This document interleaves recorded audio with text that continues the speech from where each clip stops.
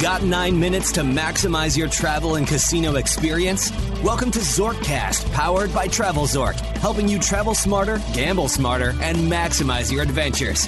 From airline miles and hotel points to living in the lap of luxury in a Las Vegas casino, you'll find all the knowledge you need to travel in style, brought to you in 9 minutes or less. Now, please welcome the host of Zorkcast, Michael Mason Traeger.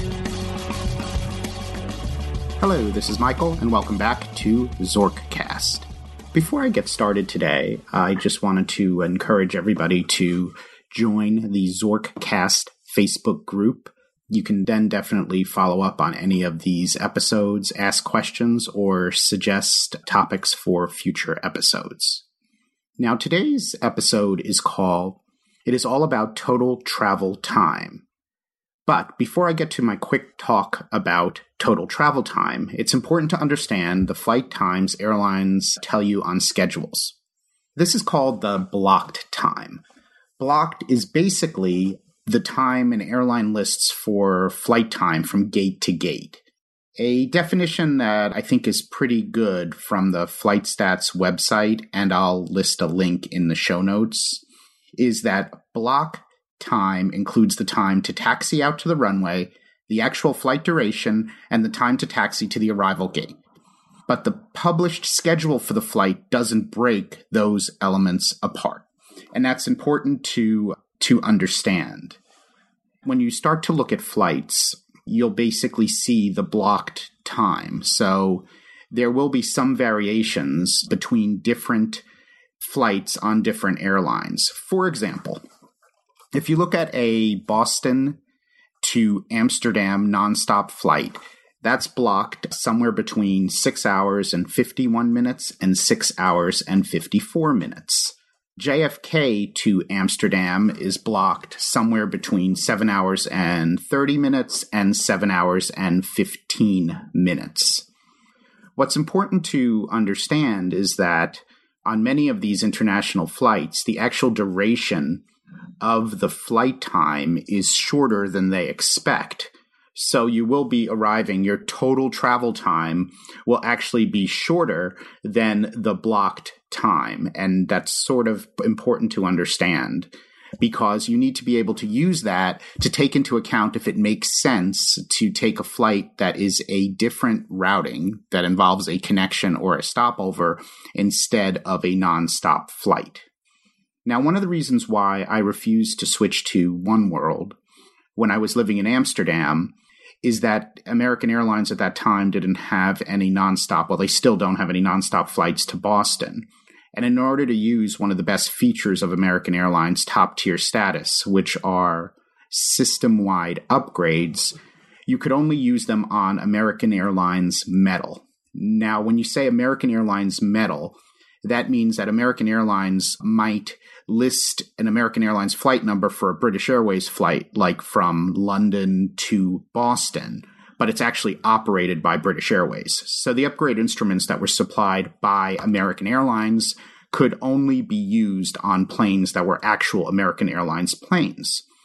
So that meant at that time, if I wanted to eventually be able to use those 8 upgrades, and my number one travel destination was Boston, I would have to fly from Amsterdam to London, London to JFK, and then JFK to Boston, with London to JFK being the potential American Airlines Metal flight that I could upgrade on. So I would basically be taking a flight that would be non-stop of 7 or 8 hours to Boston and making it potentially 15 hours or more. And that was something that I didn't think was reasonable. And of course, that's part of my looking at your total travel time and analyzing that when you make your choices. And that is usually not a choice that I will make. Now, I do understand that when you're redeeming frequent flyer miles, you sometimes need to make those kind of choices. So it's just important to keep all of that in perspective. And this is also something that you keep in perspective when you're flying on U.S. domestic flights, because a Boston or a New York flight nonstop to Las Vegas is going to be a much shorter total travel time than a flight with a connection.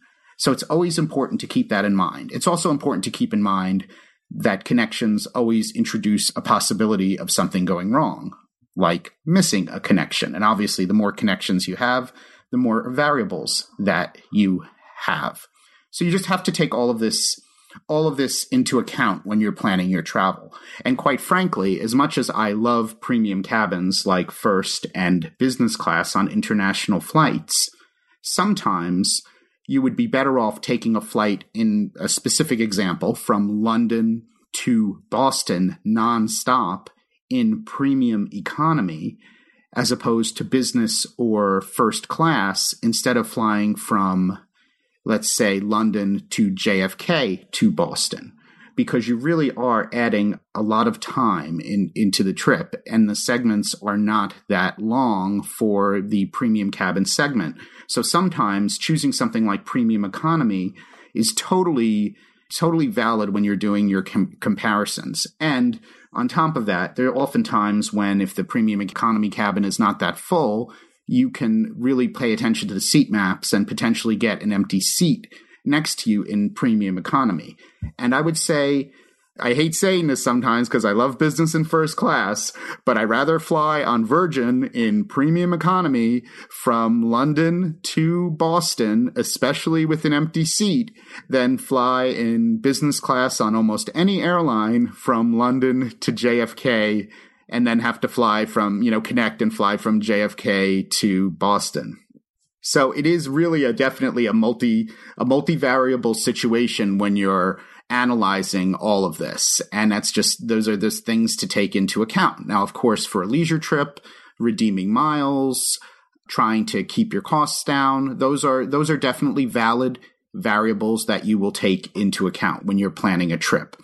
But I think you should sometimes really look at, all of those variables and look at the total travel time, look at the blocked flight times, and try to make a decision based on all of that data, because business and first class is not always better than premium economy class. And of course, a lot of this varies on flight times and destinations and where you're flying. That opinion might change on a ultra long haul flight that's 14 hours or 17 hours. Then the difference between premium economy and business class becomes much more extreme, especially with regard to lie flat seats. That's very important to understand. So that's basically my thought for today, and I'd like to hear how you make decisions about which flights to choose and whether total travel time is the most important thing to you, or whether maybe just price and staying loyal to a specific airline is more important to you, or maybe being in business and first class is the most important priority, and you rather spend more time traveling on your favorite airline because you can get an upgrade on that airline and fly in business and first class instead of in economy class or premium economy class on another airline. Well, until next time, have a great day. You've reached the end of your stay with us on this episode, but we encourage you to visit our website for more resources at TravelZork.com and to continue the conversation on Twitter and Instagram at TravelZork and Facebook.com/TravelZork. Travel smarter, gamble smarter, and maximize your adventures right here on Zorkcast. Until next time, good luck.